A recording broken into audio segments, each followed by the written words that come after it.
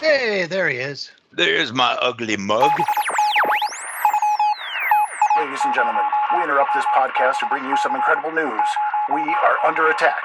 Never before has this reporter seen such devastation, such destruction. Ladies and gentlemen, I fear the time has come for Assault of the Two-Headed Space Mules! So grab a can of fermented weed and listen up. It may just save your life.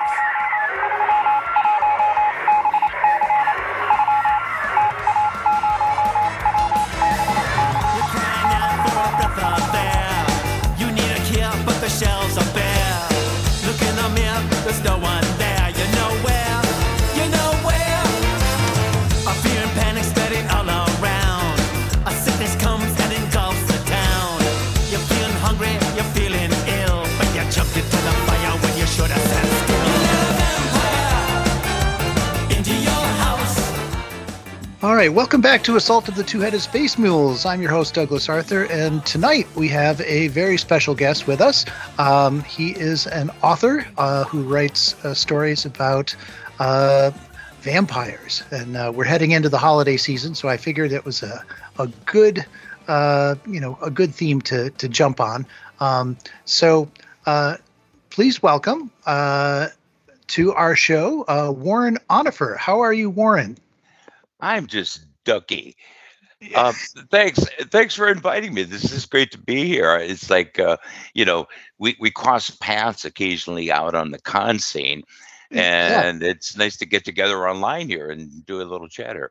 Well, I mean, that was part of it. I mean, I find that, when on the convention circuit, you always run into people that are maybe just a little bit different than everybody else. And you don't write comics, you write actual prose books, and yes. You're and so that. But I will say this: Hadley may or may not appear as a comic.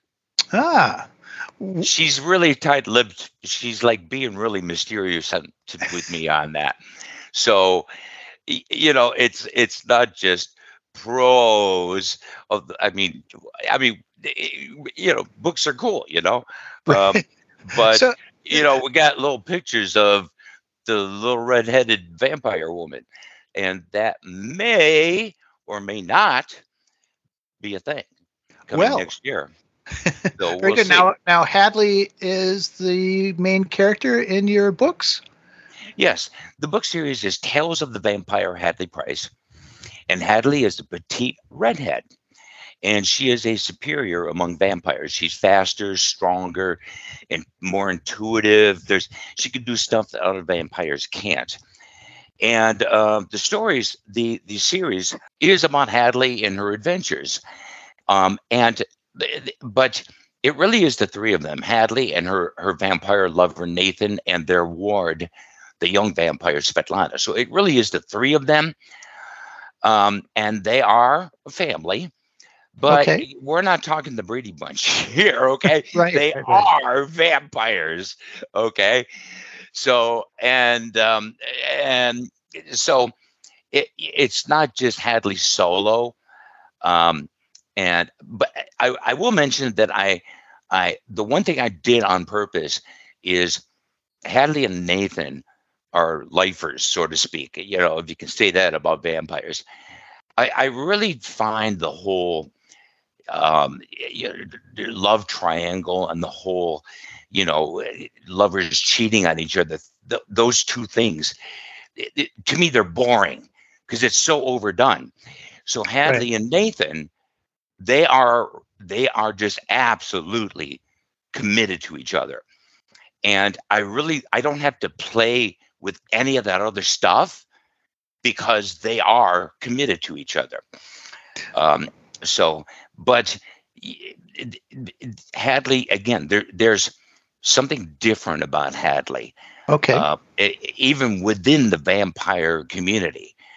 And I think one of the things I like playing with is that she's this little tiny woman. And people tend to underestimate her. And it's a lot of fun writing when they find out that you don't mess with Hadley Price.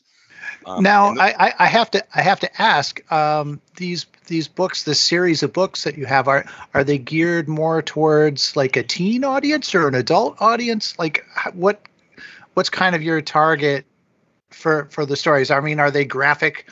Do you have a graphic horror in them, or is it more kind of toned down for a more teenage audience? Well, it's interesting you would ask that, because I get that question a lot on the con scene, because some of the graphics kind of lean toward comic book-ish, like the covers and stuff.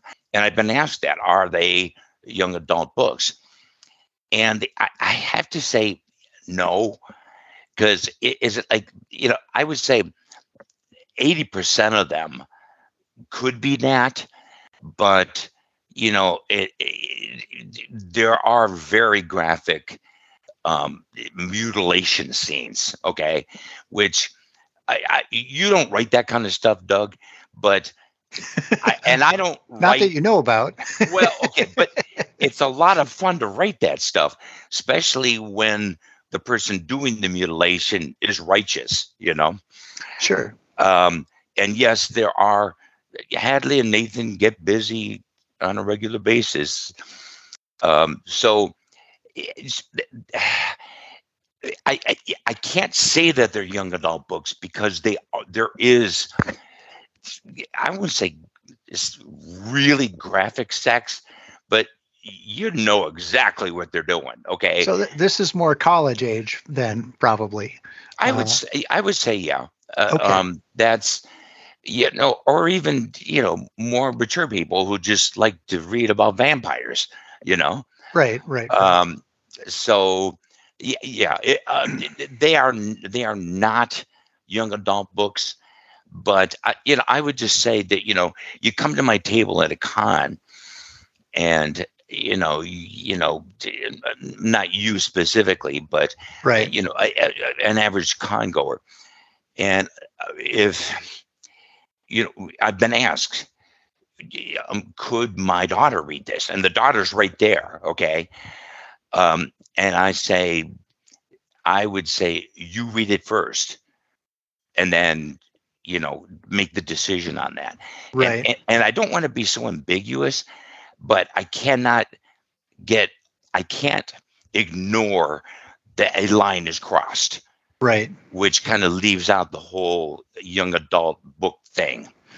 Yeah, and every parent is kind of different in what they will allow and what they won't allow as well. I think that's always one of the problems, trying to dictate any kind of a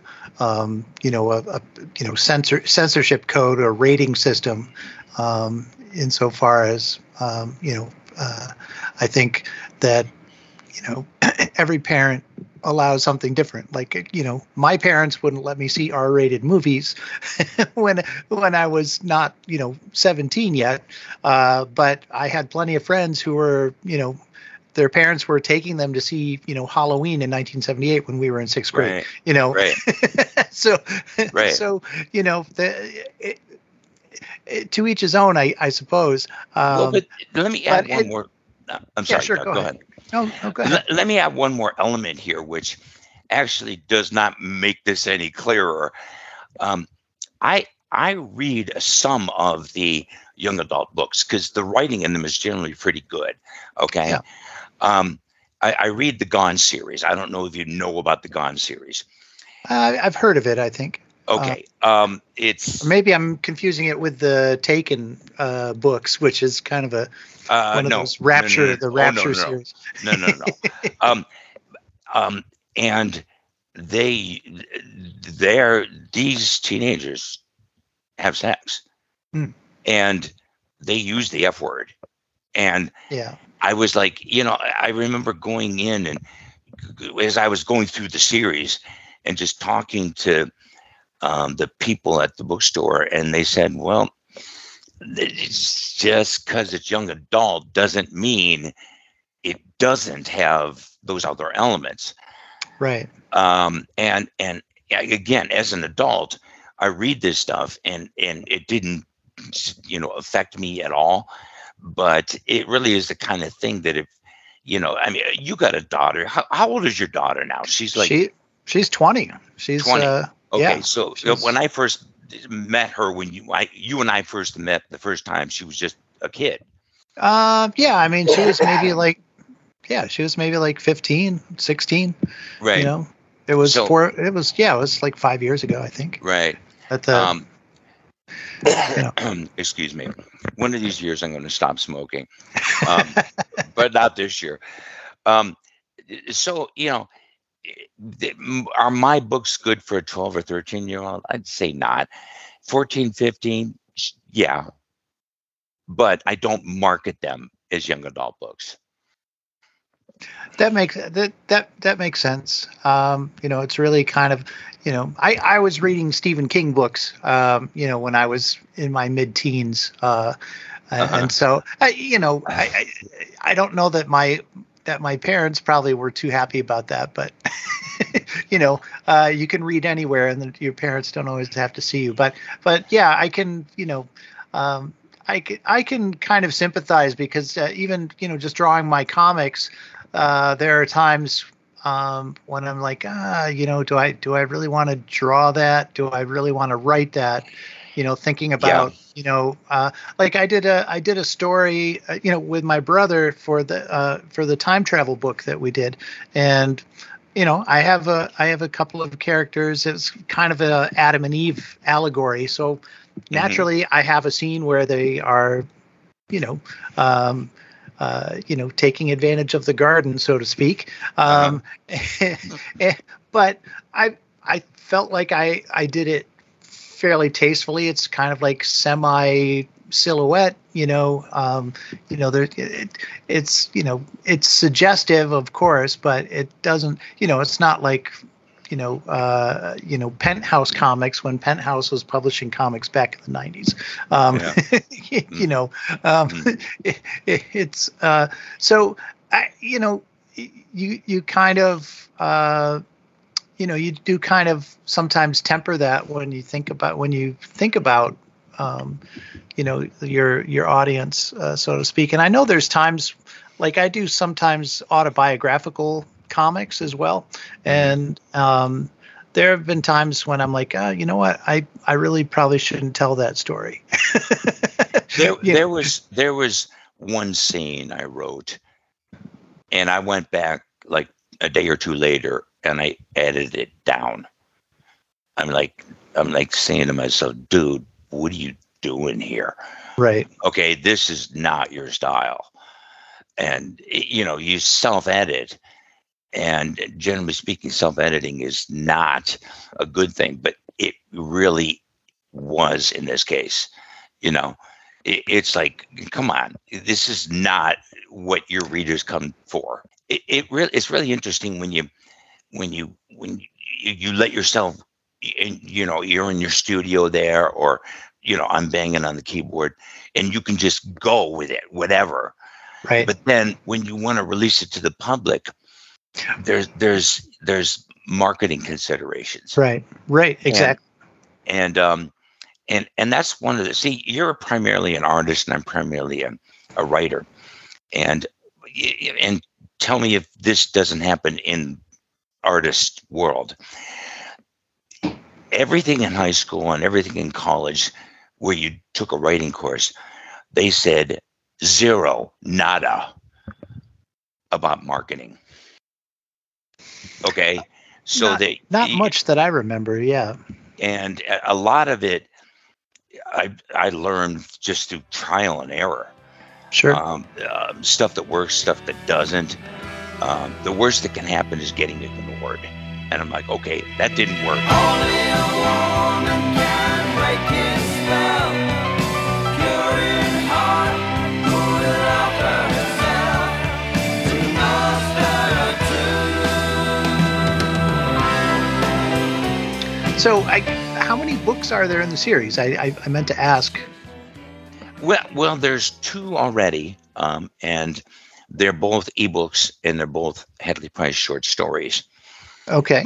And I've already got the definitive manuscript for 2 novels. Well, actually, the 1 novel, and I'm working on the second one, full length. And like I said, the artwork will be done by Gary. So his style and Elizabeth's style are so really different. So Yeah. it's Yeah. going to be interesting to see how Well, Gary's. Gary's pretty versatile from the work I've seen from him. He's kind of like, there's almost an Art Deco feel to what Yeah. he does. Yeah. And it's going to be interesting when I release that full length novel next year to see how kind of getting away from comic book ish stuff and using stuff. And Gary, I've already got the cover. Gary finished the cover already, and it looks amazing. But it's not comic book style. And I've always kind of leaned into that because most of the cons I go to are con related. Right. And I also wanted to kind of imply that while these are vampire stories, they're going to be fun. You know what I'm saying? Right. Right. So where did we start with this? Where am I going with this? I'm not exactly sure. No, I was just asking how many books were in the series. But it sounds like you've got, 2 collections of short stories that are out now, and you've got 2 novels that you're working on that are. No, I've got one novel length definitively done. Okay. And I have the cover by Gary, and that's going to be released sometime next year. And so that, yeah. Well, something to look forward to. Now, I wanted to ask. We've had a few chats at shows and stuff, but what? I mean, you didn't start out to be a writer. I mean, you had a career before you were a writer, I imagine. I mean, what's kind of your origin story? What prompted you to start writing about vampires, for that matter? Well, and I will say specifically, I read about Hadley. Okay, right. To me, the fact that she's a vampire, because she's such a fascinating woman. But Okay. Throughout the 80s, I was in local media, and I've got a long years of working in commercial radio. So, a few years ago, I thought to myself, you know what? If I'm going to use the word writer as one word to describe myself, I got to write a full-length novel. And I said, okay. And I just started and I don't know how long it's going to take. And then I just plowed through and wrote the first novel. Most of my experience in media has been audio because I've been involved in radio. Sure. And local media. Now, whereabouts are you based? Are you like in the Springfield area, or whereabouts are you based? Well, it's interesting because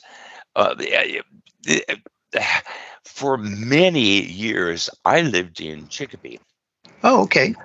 Which again, I don't know how much of the local area because you're over in New York on the other side of the border in near Albany, aren't you? Yeah, yep. I'm near Albany. But Massachusetts. I've spent a fair amount of time there. My brother lives in Boston area, so I drive through there a lot. I've been to the museums a lot. The Rockwell and. Yes.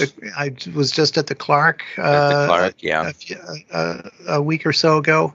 And I've been to Springfield many times. I've been to, went to some concerts, up and, of course, when I was younger, I used to go to Riverside Park, which is now, Six Flags over whatever it is. Right. Six Flags over New England. Saw Three Dog Night there a few years ago. Oh, wow. Yeah. Nice. Yeah. So I've spent a fair amount of time in Western Mass. But to get back to your original question, and again, this is one of those small world things. Right. I lived in Chicopee for years, like the longest place I ever lived in my life. And then this year I moved to Greenfield. Oh, wow. I bought a house and moved to Greenfield. And it's small world in relation to you because I'm like 2 miles away from the Hawks and Reed, which for people listening, Hawks and Reed is a multi-level entertainment complex, and every year they have the Worcester, Mass comic book show with put on Right. by Kid Henry. Yeah, great show. So it's like, I moved out of Chicopee entirely, and I'm like, I could walk to the Hawks and Reed from where I live. Right. So it's like it's a small world how things just work out. I have one other small world thing. Just Sure. This is like one of those things I put on my list to make sure I'm interesting to your listeners. Okay, Elizabeth Ayres Ryan, who does the covers of the last two books and has done all of the artwork for the various places that Hadley has an online presence. She's great. She's a really good artist. I like her. Yes. I like her style a lot. It reminds me a bit of Von Bode, who's kind of a famous underground. He did a lot of stuff for like heavy metal and underground comics. She's very influenced by anime and that kind of thing, and ElfQuest and that kind of thing. She lives on Douglas Street. Hey, what do you know? What a coincidence. Am I being topical or what? Yeah. That's I'm everywhere. That's how it works. I had no idea you were right in Greenfield now. That's pretty cool. It's a great place, man. I love I love that. The Hawks and Reed building is a wonderful old building. Beautiful on the inside. Just and it's kind of a nice place to have an old fashioned comic book show. But I think Kit Henry, the guy who runs the thing, because he's been doing it like he does it every year, is starting to get known as the yearly thing, and not unlike the Bing Comic Con in Springfield. Yeah. Did you ever have a table at the Bing Comic Con? I went 1 year. No, I've been there 2 years. And of course they had to cancel this year, and that was COVID kind of knocked them out for a couple of years there. Right. Prior to that. So hopefully Mark and his co-conspirators there can get back on track with that show, because it's a wonderful show. It's even before I was writing Hadley stuff, I knew about it. Okay, so it had a huge well known in this area, the Bing Comic Con every year, well known. Yep. Even before I became a Hadley Price content creator. One other thing I mentioned, and it's interesting that we're on video and audio, is that I also produce the Tales of the Vampire Hadley Price audio, which is Hadley. Well, again, the short stories in audio form. So it's Hadley takes me to places I never know where I'm going to end up. Yeah, that's and regular listeners of my show know that I have on occasion, more than one occasion, I usually do a Halloween episode every year where I read old horror stories here on the show, and I do a soundtrack, and it's a lot of fun. In fact, I got to start thinking about what story I'm going to read for this year's Halloween episode, which is coming up in about 6 weeks. I've got to pick something out. But it's a lot of fun to do that kind of production. It's different from doing an interview like this, right? You're basically reading. My biggest problem is that because I'm reading kind of public domain horror stories, a lot of it is older, so it has kind of antiquated language and grammar, and sometimes that totally trips me up, and I've got to do 5, 6, 7 takes until I get it right. See, that's the thing about doing the Hadley Price audio is, there are professional voice actors who could do, you hand them a script and they'll go through the entire thing and not goof up. Okay, when I narrate the Hadley stories, I do like a half a page at a time. Right. Okay. Because I screw up a lot. Right. And then you put them all together so it sounds like one big thing. But it's, don't you kind of envy people who can just, pick up a page, 5 pages and read it and not make a mistake? Because I'll admit, tough. I can't. Tough. It's tough. My trick that I do is I will print everything out in large type, usually 24 or 30 point type. So nice and big, with good spacing between the lines so that it's easy to read. And I go through and I format it so that the page breaks, I don't have a sentence that goes from one page to another. If I have a sentence that's going to do a page break, I will break the page early so that the sentence starts on a new page. Right. And that way, I can easily edit out the sound of me flipping the page or whatever. Right. And it doesn't sound so bad. And it's I find that helps me. But same thing. I still screw up and I still have to do multiple takes. When I first started doing it, the first few years I started doing that, I would actually stop, erase, re-record, stop, and I was like, what, this is wasting so much time. And so now what I wind up doing is well, it's not tape anymore, but I keep it rolling. Right. And then I edit out the takes I don't want afterwards, and I just have one long file and I just go through and listen, and then I chop out the bad takes. I'm breathy, and I go in and take out and I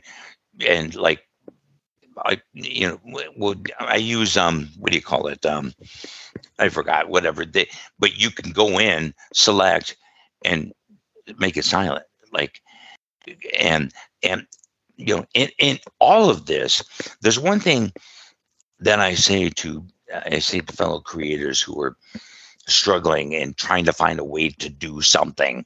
Right. And that is, the only thing that matters is the end product. Okay? It doesn't matter how many times you had to do that take. And nobody who's listening is going to know that, okay, this piece right here, you had to do it 5 times. Yeah. But when they listen to it, it's going to be bip, bip, bip. It's going to be seamless. Right. Look at a Kubrick movie. How many takes does he do?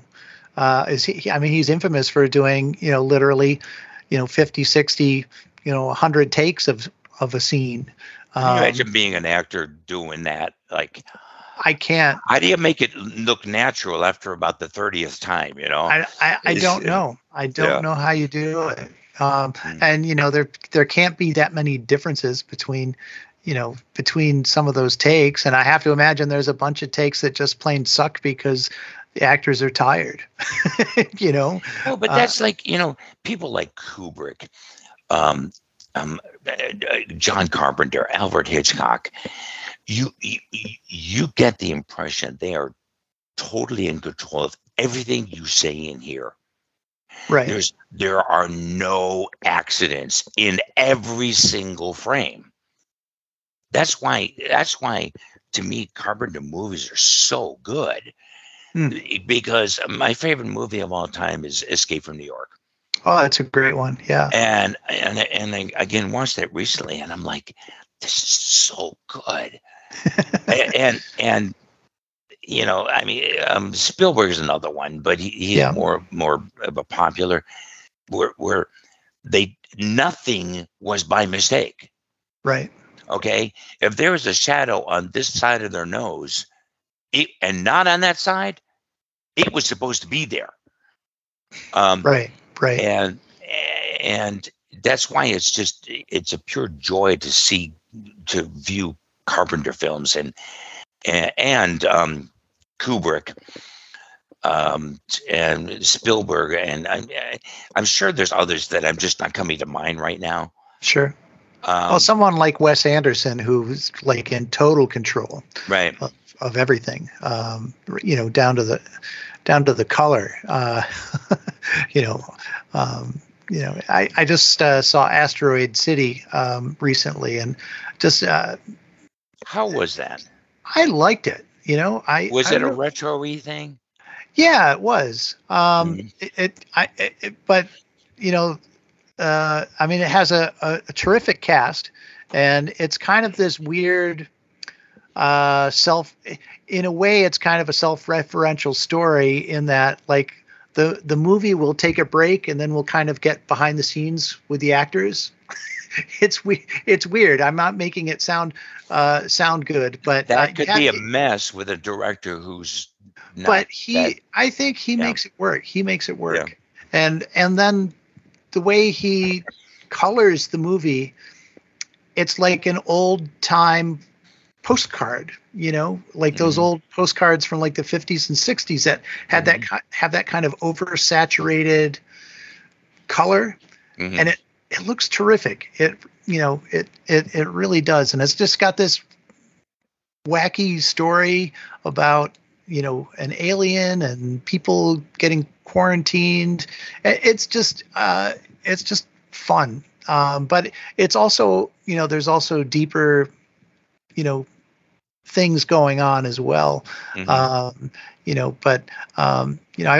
won't spoil it if you want to go see it. I think it's out on video now. But anyway, that's another example of a director who is very much controls what you see and hear. And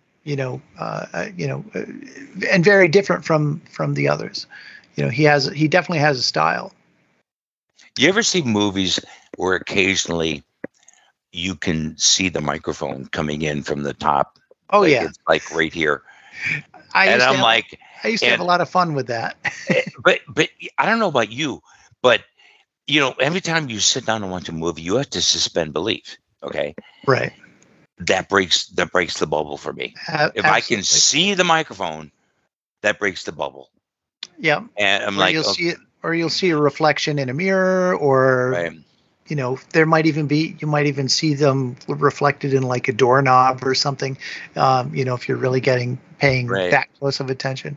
That could definitely be a problem. A part of it is, people not being careful, but sometimes not editing. I mean, don't put that in the movie. If you can see the microphone, don't put it in. Right. Well, part of it too is the masking. At least when I used to be a projectionist, and back when we had film instead of digital. Now I don't think it's as much of an issue with digital, because even if it did show up, they can just erase it. Right. But the way we projected film, there actually, because of the way the shutter is designed, there actually has to be leeway on the top and the bottom of the frame that gets masked out. So I think, a lot of times, if you saw that in the theater, it was because the film wasn't masked properly.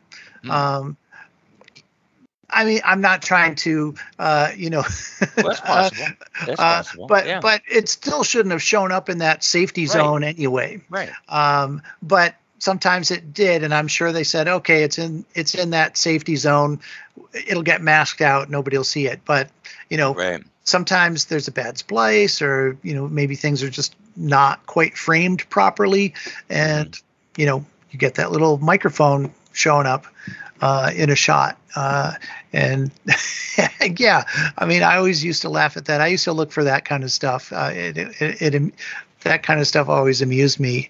Well, I think because I've been in radio and media, and you lean more towards the arts, and you're a visual arts person, whereas I'm a word person.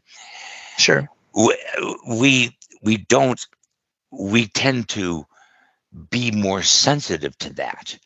Right. Okay, because I think the average person who doesn't do the things we do wouldn't even see some of the stuff we say, and that's where you don't want to get sloppy, right? Right. And it's again, when I see the microphone, there's no excuse for that. It's a pet peeve, Yeah, no, I agree. I agree with that. So I guess that kind of brings up another question of this that I have. Now, you said that being a vampire is really only kind of part of the reason you enjoy writing the character of Hadley. But is horror and those kind of creatures of like vampires and so on, is that something that you kind of grew up with? Is that something that fascinated you as a kid growing up? Or did that come to you later? I was a total comic book kid growing up, and so I don't think horror comes into it. But the thing that makes Hadley interesting is not just that she's a vampire. She's an interesting woman, other than the fact that she's a little cutie, but like scary, powerful. Okay. Right. I love writing the interaction between her and Nathan and Svetlana at home. But again, it's writing her when people underestimate her. Right. But where am I going with this? I'm not exactly sure. But the thing that, again, I think the answer to the question that I forgot is the thing that makes Hadley interesting is she's an interesting person, other than being just a scary, powerful vampire. Being a vampire is not everything that she is. And where did I get an interest in writing like that? I don't know, because yes, I enjoyed horror movies, growing up, but I was hardcore sci-fi guy. So I just have no idea where writing Hadley came from. I mean, I know where I got the idea of Hadley, and I can tell you that if you got the time. Sure. Let's hear about the origin of this character. Well, I'm secure enough in my masculinity to admit that I own and have read the Twilight novels. And I'm not going to get on the bandwagon and say bad things about them, okay? Because anybody who can write 5 novels, you got to be in awe, because that's a lot of work. Yeah. However, as a mature adult man, there was one thing that just stood out to me, and it was the kind of the inspiration to create Hadley, was why would a 100-year-old vampire be the least bit interested in a teenage girl? And it is a little creepy, yeah. Well, but not only that, especially a whiny, like fickle character like Bella. Right. Okay. So, I kind of stewed on that. It's like it didn't make sense to me. Right. So basically I came up with the story of where I switched the genders, where the vampire was a woman who ultimately became Hadley, and the human was a man, and the vampire meets this mature man. He's 50 years old. Okay. Ultimately, he regresses after Hadley brings him over. But she falls in love with this man for the very reason that he isn't like, a frat boy. Right. And that is how, that's where I got the germ of the idea for Hadley. And then the more I'm writing about her, I thought I was done. And I think you can understand this when I say this, is that the character had more to show me. So it became a series. And there should be a name for that. Don't you think, Doug, that experience where characters tell you where they want to go, or sometimes refuse to go where you're writing them? and it's like, people who don't write, I had this conversation with my father, and he said, his background in education was, he's an engineer. Okay. He said, well, if you're writing the characters, you can just put them anywhere you want. And I'm like, you would think, Right. have you experienced what I'm talking about? Where a character Yeah, leads you? yeah, I think so. I did. I mean, most of my comics are parodies of stuff, or I've done some autobiographical stuff and so on. But I have written some short stories, and I have one story that I actually that I wrote about a pyromaniac that I serialized in my weekly comic strip back when I was doing my weekly comic strip. And I'm actually trying to develop that into a full-length graphic novel. And I've got about, the original short story was 13 pages, and I've already got like 25, 26 pages, and I'm not even through like the first chapter yet of my planned trilogy. It's a lot of work, but yeah, the character, when I started writing it, I really didn't have any idea other than, okay, this guy is going to be a pyromaniac. And, I didn't really know what his motivation per se was. And it just kind of developed as I was writing it. Because, I didn't plan. It wasn't like I planned the whole story out in advance, because, I was on a weekly deadline, and I was like, back in the old days, they would do 1 week at a time and try to figure out, what's going to happen the next week, and that's, and that's kind of the way I approached it. And so, I didn't necessarily know what was going to happen in the next page until I wrote it, until I did it. Right. And, the initial germ of it actually kind of, I was maybe going to do like a Sin City, Frank Miller kind of parody. And so like the first page or two of the story are actually contain some elements of satire to them, in just the way the dialogue is written. But as I developed it and started writing it, and the character, it became more solid in my head. I'm like, oh, okay, the story went to places that I didn't expect at all. I discovered that this character, his motivation came from being abused by his father, and his mother was very religious, and his father killed his mother. He watched he watched his mother get murdered, and by his father, and so it becomes this kind of struggle where he has this kind of weird schism in his brain, where he's trying to, kind of come to terms with all of this stuff.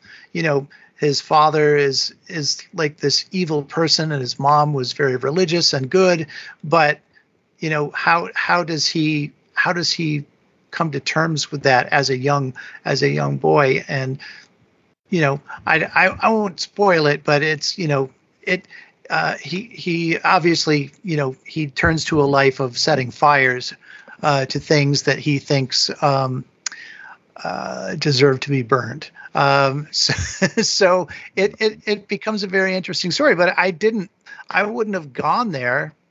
And it was during the writing process that I kind of found the character and found the direction. What happened to you is exactly what happened to me. Is your character had more to show you. And, Hadley had more to show me. And again, getting back to what I was saying originally, how do you explain to someone who doesn't write that someone who doesn't exist was communicating with you? Right. There's got to be a name for that, Doug, because, I know other writers where it happens. It's fairly frequently that it happens. I wouldn't be surprised if Stephen King doesn't have a word for it, because, Right. I've heard him discuss that topic, not that in depth, but I've heard him mention, how characters kind of reveal themselves through the writing. Yes. And he doesn't always have everything planned out. It's not like it's the subjective experiences. It's not like you're making it up as you go along. It's like the characters are revealing themselves. It's like, right. That's yeah. I mean, there's how do you explain that? Exactly. If there's nothing worse than, reading a story or watching a movie or something that's obviously been written, and the character does something that makes absolutely zero sense, and you're like, where is that coming from? Yeah. And it's more along the lines of, I plotted the story out and it needs to end this way, but it doesn't gel with the character you've created along the journey, and the character is at the end is doing something that makes zero sense in context to the rest of the story that you've created. So I'm sorry, go ahead. No, I just think that's a trap that some writers can fall into. It's like, oh well, I know how my story is going to end, and I'm like, how can you do that? I mean, you might have a great scene for an ending, but then it becomes a jigsaw puzzle of fitting all the right pieces in, and if it doesn't, editing. Right. Right.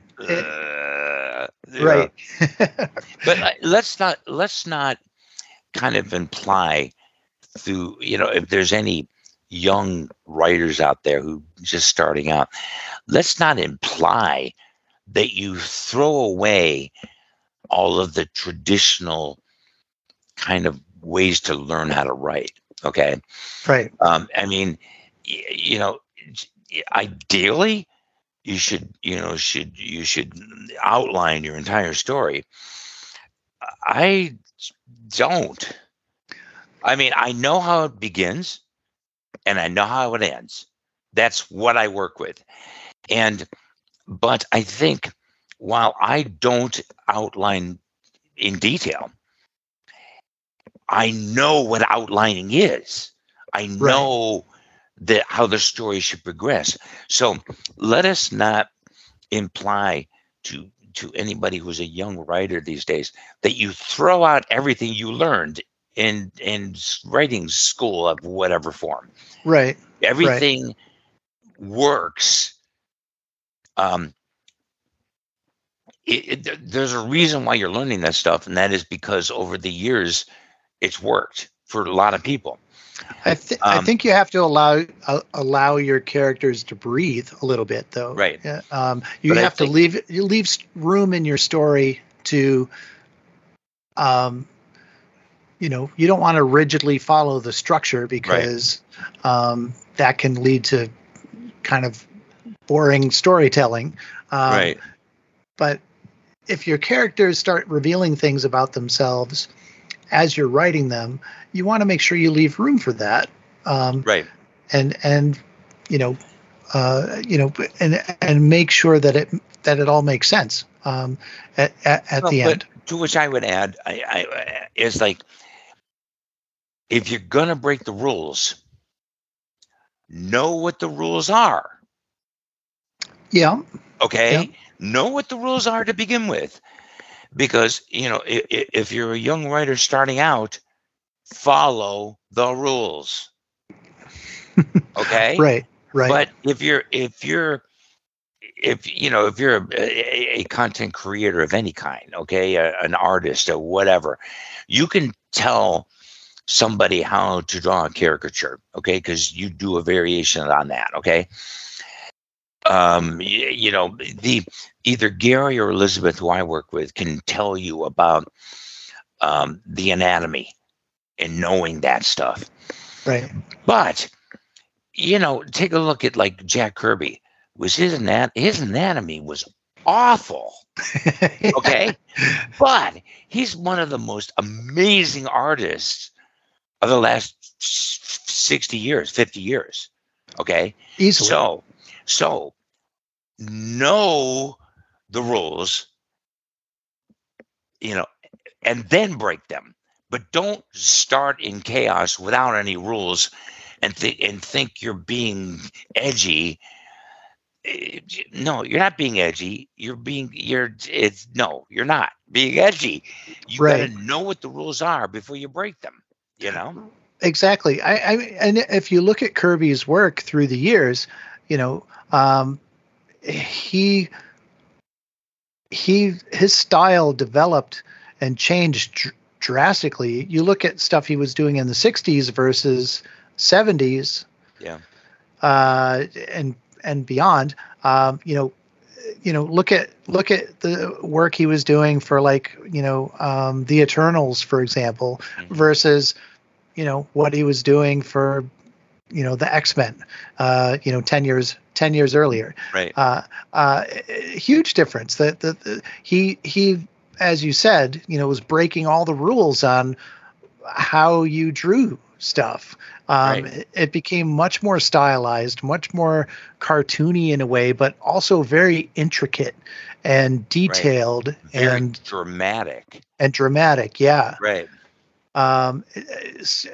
So different from what anybody else was doing. Right. As they say, often imitated, never duplicated. Right. A lot of people have tried, and it just doesn't work. It's not Kirby. Anybody who tried was obviously trying to be Kirby. No one comes to mind, but there were some who their stuff was Kirby-ish, right? But it was not Kirby, and you can see, right? And really, and that's why I just think people need to find their own style. Because if you're copying on someone you think is great, you're not growing as an artist. You're not creating your own style. And maybe the people who did the Kirby-ish style, and there was some of that in the 70s when I was a kid, reading comic books. Sure. It's like you're just going to be the person who did Kirby style. Right. But nobody is Kirby. He's so totally unique. And just like Ditko is the same way. Nobody's Ditko. Right. I mean, people have tried to kind of imitate his style a little bit, and it doesn't work. Right. There's something about those two guys that it's part of the reason that Marvel is what it is today, because they were so idiosyncratic, so dynamic, and they told great stories with their artwork. And depending on who you listen to, they also they wrote great stories too. Right. But that's a whole other show. But yeah, it's like you said, it's like once you know what the rules are, you can start to break them, you can start to bend them, shape them, and do different things. Just know what they are, though. Right. Somebody like Will Eisner too took the basic form of the comic book and transformed it by saying, you know what, I want to make this look more like a movie. I want to add cinematic elements to my artwork, to my stories. And people were like, oh, you can't do that. You can't do that. It's got to be 6 panels to a page or 9 panels to a page. And he did stuff that really, made an impact, made a difference. And people are still using the techniques that he developed, to this day. So, it's a great point about learning the basics. So, anyway, do you, where can we find your books? Where can we find your audio podcast? Is it a podcast? Yes. The audio version? Yes. Okay. It's posted in Podbean, but it goes to other, so like on Spotify. Spotify, yeah. And Apple, so it goes. Is it on Apple Music as well? I don't. Or Apple Podcasts, but it's on Spotify. Okay. Right. And books, get Hadley Price books they're everywhere on, your favorite online bookstore. Well, that's fantastic. I mean, really, it's, Barnes & Noble, Amazon, Kobo, Walmart books. Wow. Hadley's books are on, and Book Baby and everywhere. Hadley's everywhere. Well, that's fantastic. Well, I really appreciate you taking the time to come in and talk to us about your books and a little bit about yourself. And really appreciate you coming on, Warren. Thank you so much. This has been a lot of fun.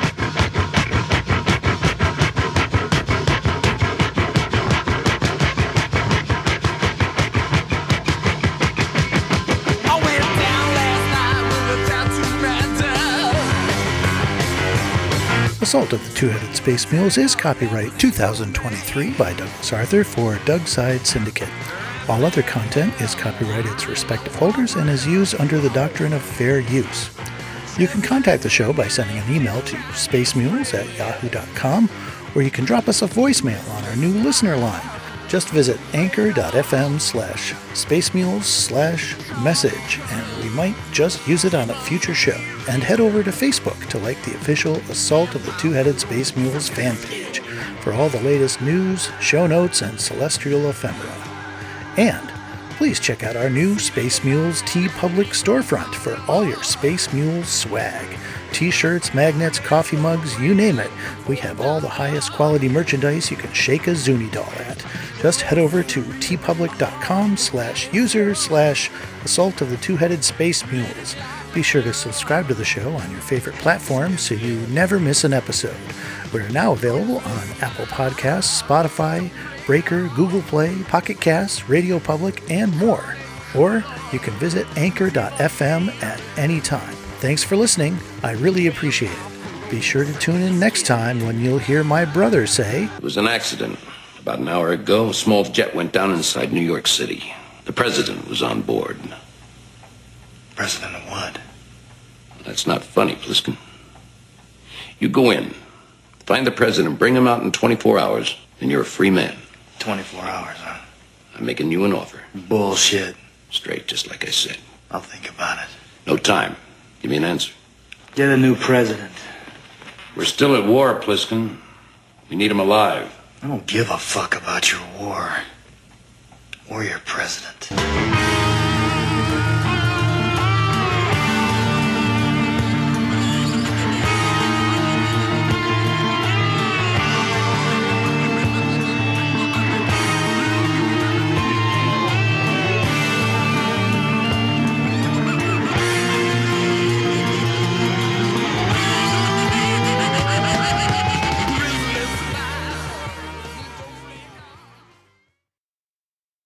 Are we not recording anymore? I usually keep the tape rolling. Oh, okay. All right. Anyway, but that should be roughly the end of the show. But just in case there's some little witticism or something. Oh no! The pressure to be clever and witty. You don't have to. You don't have to.